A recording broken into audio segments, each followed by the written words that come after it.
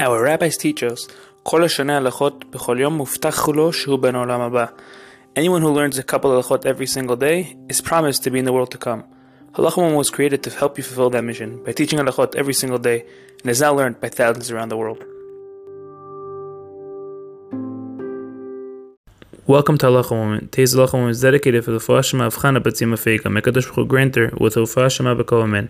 Today we continue to discuss the halachot of gozez, shearing on Shabbat. Today's question is, may one cut one's hair on Shabbat? What is considered gozez when it comes to hair? Merely cutting two hairs with scissors or other cutting instruments is prohibited as a toledah, subcategory of the melacha of gozez. Similarly, if one cuts one's white or gray hair that is between black hairs, he also violates the prohibition of gozez.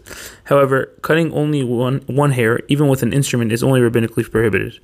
Furthermore, any method of hair removal, even by hand, is at least rabbinically prohibited. This includes tweezing a hair, using any type of hair remover, and pulling a hair from one's beard. Similarly, it does not matter if one is cutting one's own hair or someone else's, it is nevertheless prohibited. Have a great day.